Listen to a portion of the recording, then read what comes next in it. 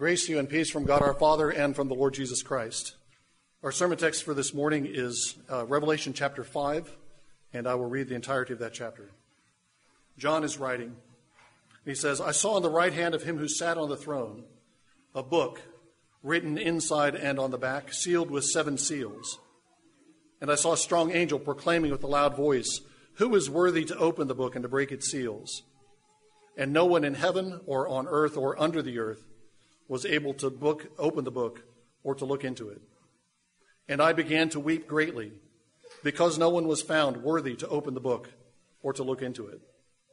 And one of the ancient ones said to me, Stop weeping. Behold, the Lion that is from the tribe of Judah, the root of David, has overcome, so as to open the book and its 7 seals. And I saw in the midst of the throne, and in the middle of the 4 living creatures and the ancient ones, a lamb standing as if slain, having 7 horns and 7 eyes, which are the 7 spirits of God, sent out into all the earth. And he came, and he took it out of from the right of the one who sat on the throne. And when he had taken the book, the 4 living creatures and the 24 ancient ones fell before the Lamb, having each one a harp and golden bowls full of incense, which are the prayers of the saints. And they sang a new song, saying, Worthy art thou to take the book and to break its seals. For thou wast slain and didst purchase for God with thy blood men from every tribe and tongue and people and nation. And thou hast made them to be a kingdom and priests to our God, and they will reign upon the earth.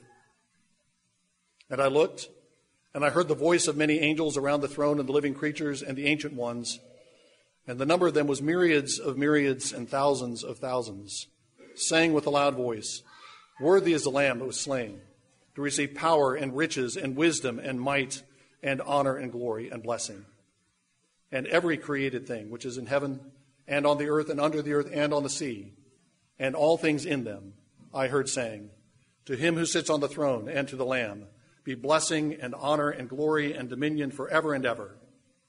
And the 4 living creatures kept saying, Amen. And the ancient ones fell down and worshipped. Let's pray together. Almighty God, our Father, we thank you for the Lord Jesus Christ, that he is the ascended Lamb, that he has taken the book and he has opened its seals. We thank you that you have granted your Spirit to him so that that Spirit could go out into the earth and that Spirit could dwell in us. We pray as we consider this portion of your word today that you would lead us to be better, more diligent followers of the Lamb and overcome as he has overcome through Jesus Christ our Lord. Amen.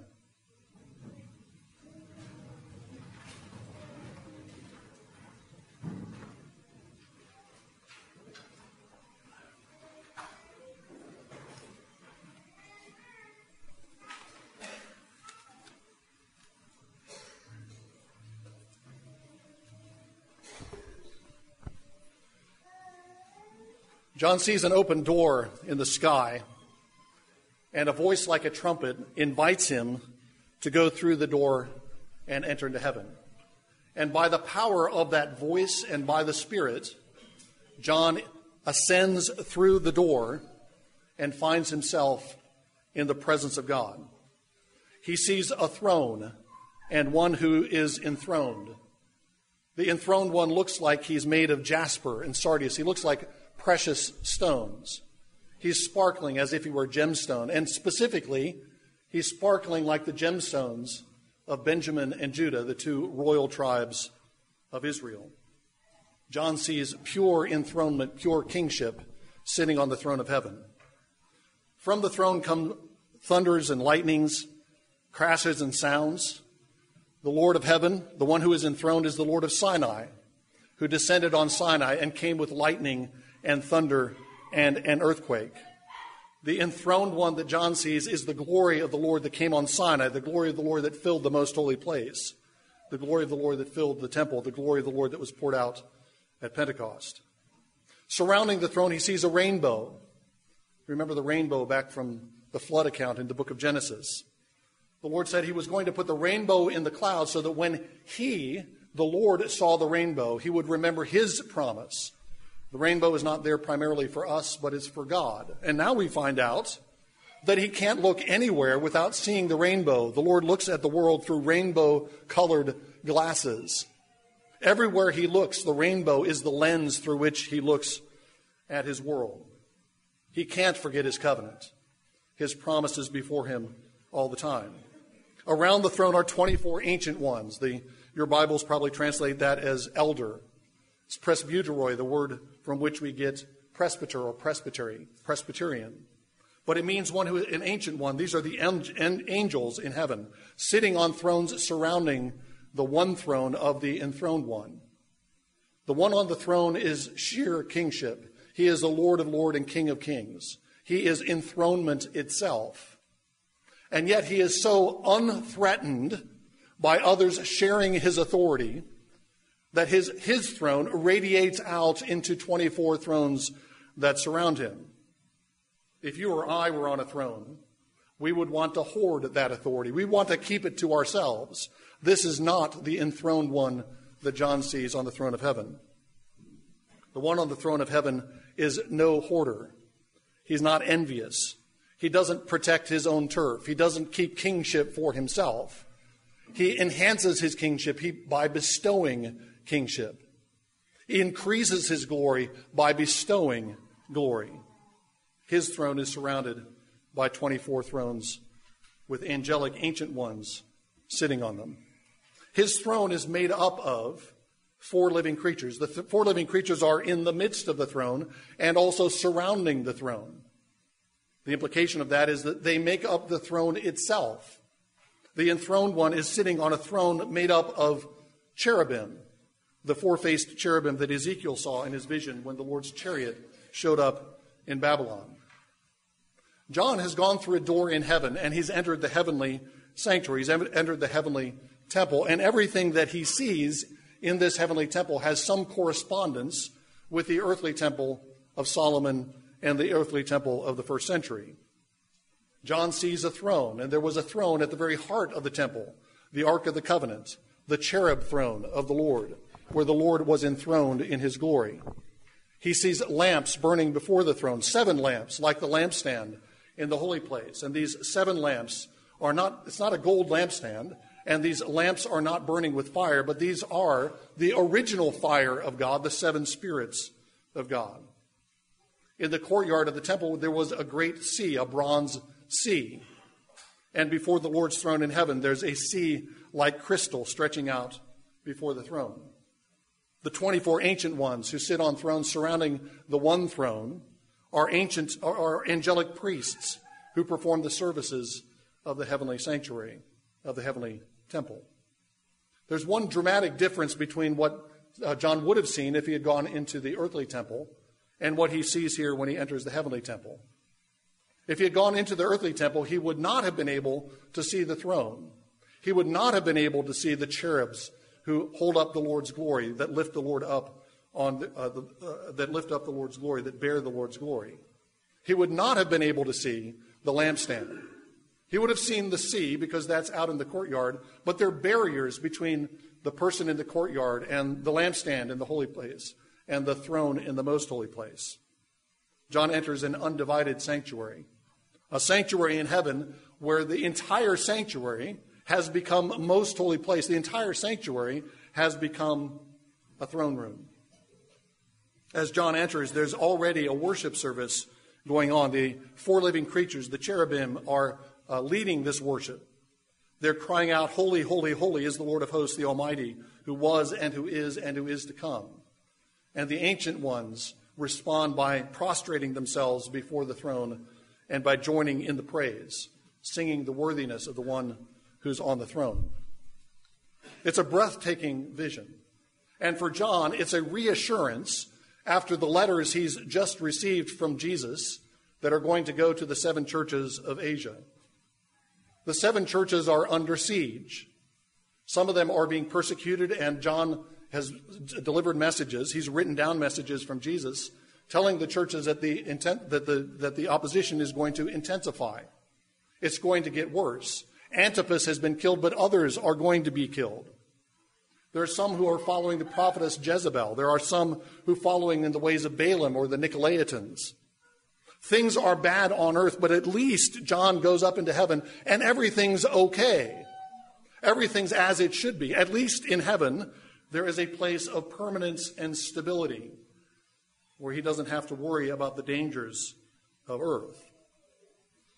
But that would be too easy or too facile a conclusion. There is something wrong in heaven when John arrives. There's something incomplete about this heavenly temple. Something has not happened. Somebody's not there. Heaven has to be corrected. Heaven has to be perfected. As chapter 5 opens, John looks at the right of the one who sits on the throne. He expects perhaps to see a king on the right hand. The Lord said it to my Lord, "Sit at my right hand until I make your enemies a footstool for your feet." But there is no king. There is no king at the right hand. There is no son on the throne. There is no king in Zion. Instead, there's a book at the right of the enthroned one. And this book is closed.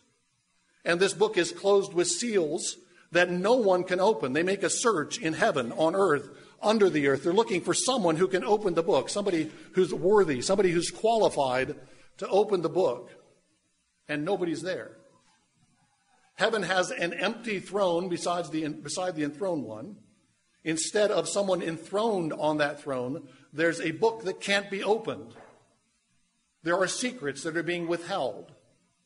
There's something that has not yet been revealed, and there's nobody there who can reveal it.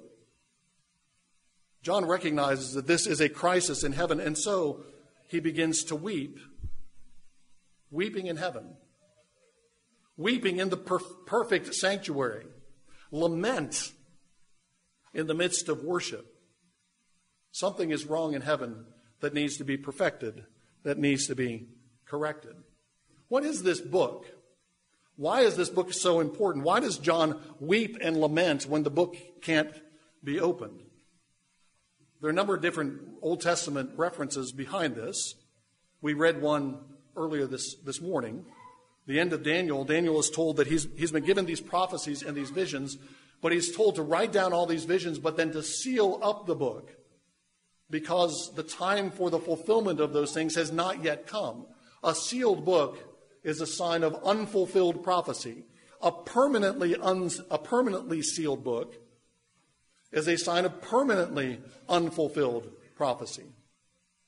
John knows that if somebody doesn't come and open the book, then the visions of Daniel about the coming of the kingdom, the visions of Daniel about the ascension of the Son of Man to receive dominion, the visions of Daniel about the Son of Man's triumph over the beasts, none of that is going to happen unless the book is open.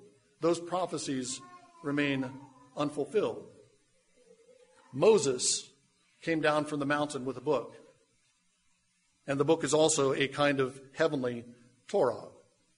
Moses came down with a book given to him by the Lord of glory, who was enthroned on Sinai the way that this Lord is enthroned in heaven. But according to John, this mosaic, this heavenly Torah, is sealed up. The types and shadows of the coming of the Messiah are somehow sealed. The Torah is not yet unleashed on the world. Unless the book is opened, unless those seals can be broken, then Torah will remain a closed book. The book is a book of kingship. Josiah was coronated, standing at a pillar, holding a book. He found a book in the temple, and that book guided his reform of Judah as he destroyed all the idols. Unless there's a king in heaven with the book who can open the book, then the idols are going to continue to reign. There's not going to be another Josiah. That's what John wants.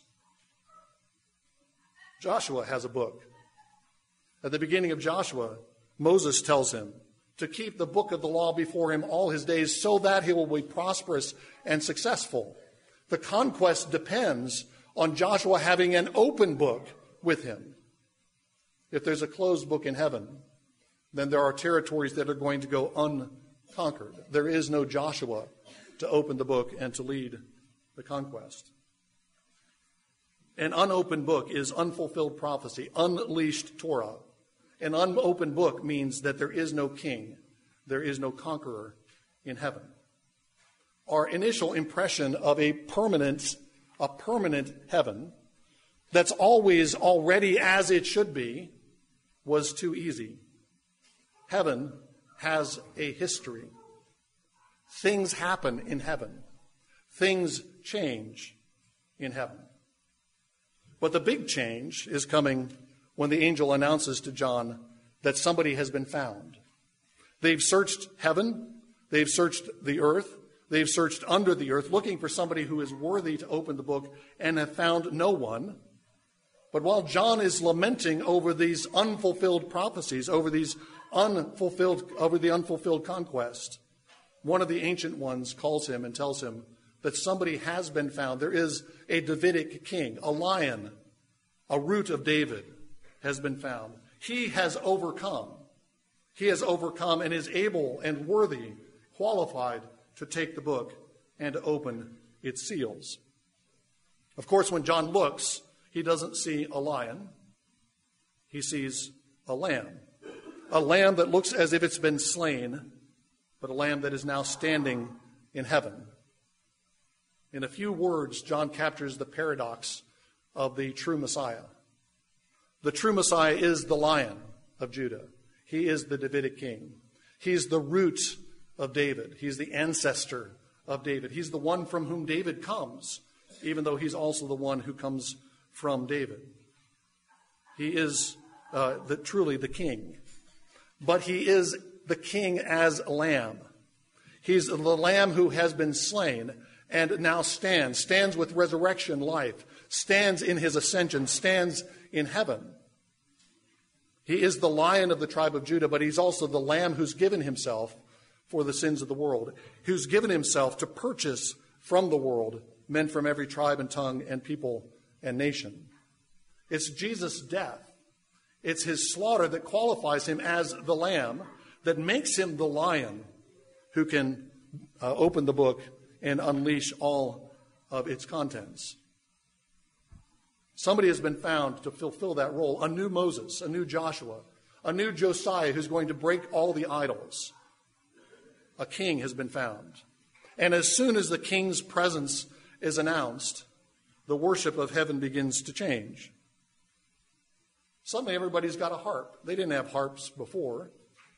Sometime while John's attention was distracted over to the lamb, the lion, somebody passed out harps.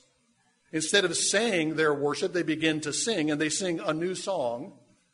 The one on the throne is no longer the sole object of worship. Now they're worshiping the one on the throne and the Lamb. Now they're not only saying, "Worthy are you, God on the throne, Father on the throne," but they are saying, "Worthy is the Lamb who was slain." Jesus becomes an object of worship and an object of sung worship. It's a small repetition of what happens when David takes the throne, the first David.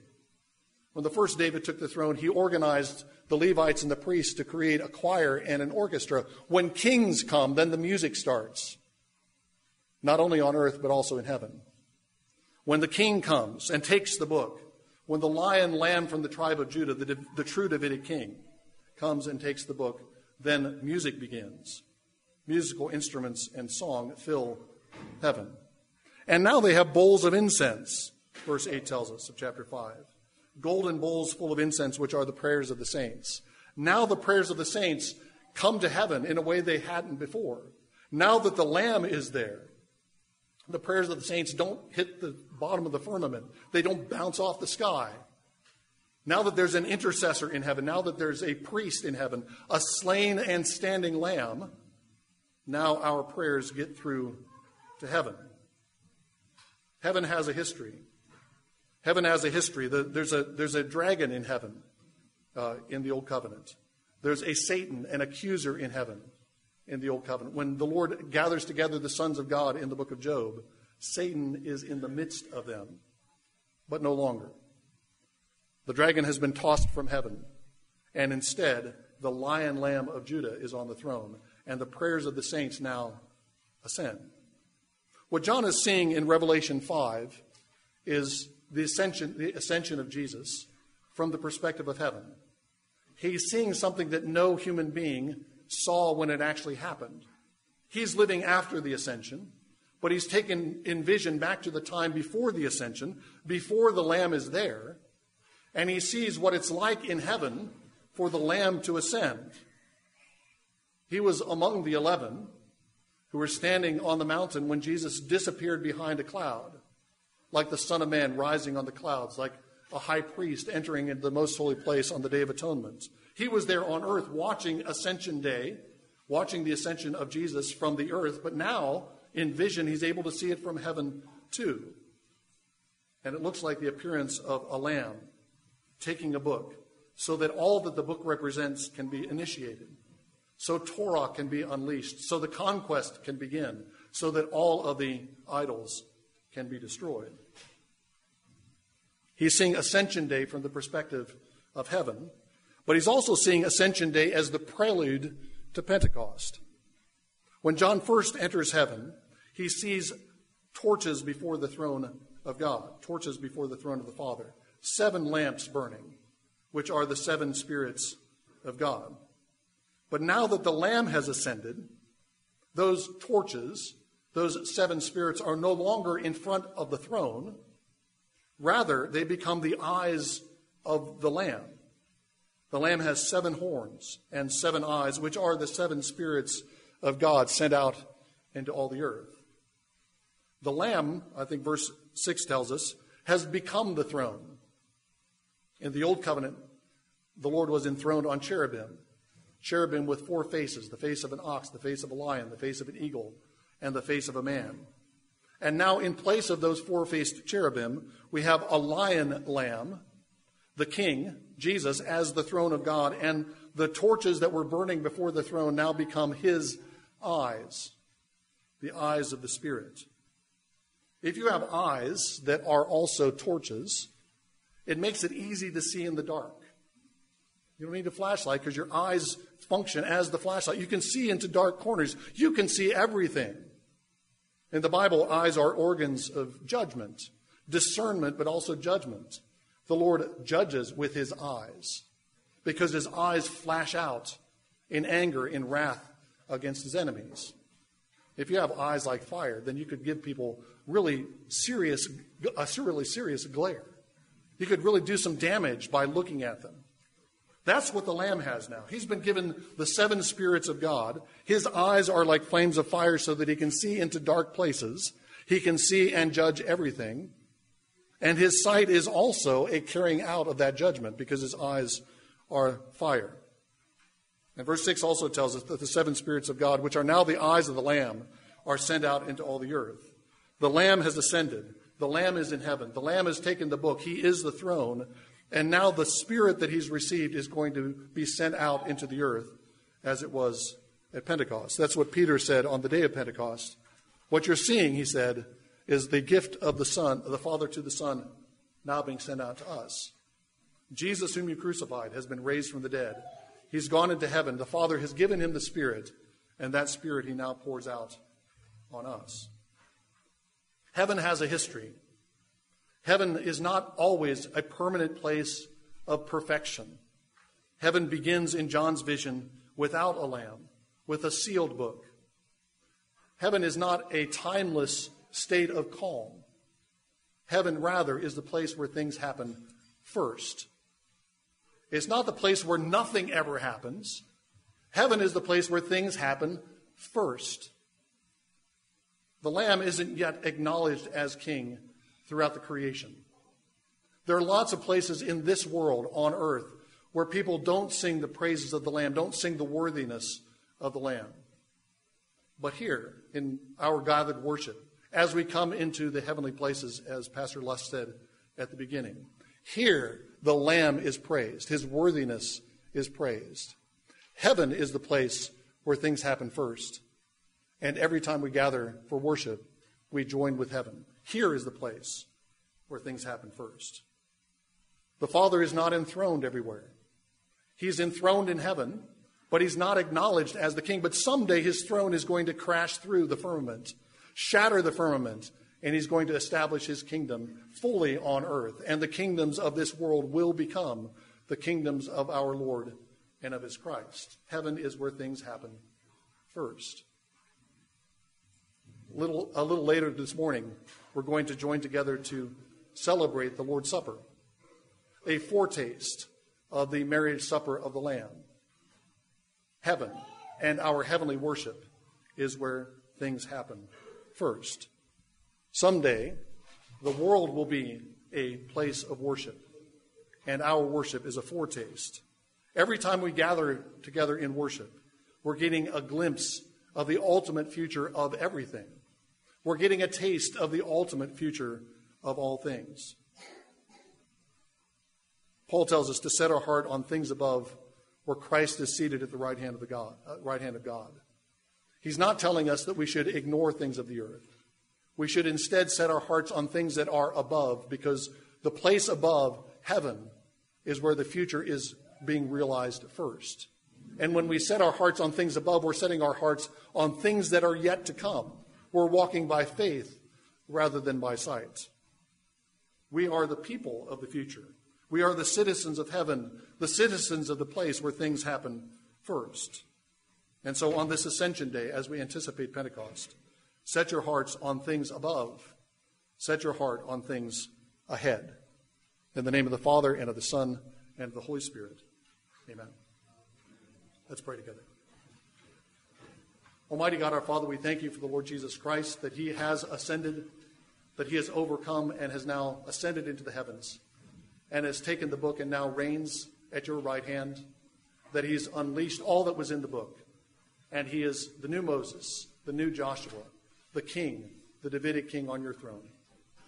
We pray that you would make us disciples of Jesus, that we would be followers of the Lamb, so that we would overcome as he has done, and we would share in your heavenly rule. We pray this for the sake of Jesus Christ our Lord. Amen.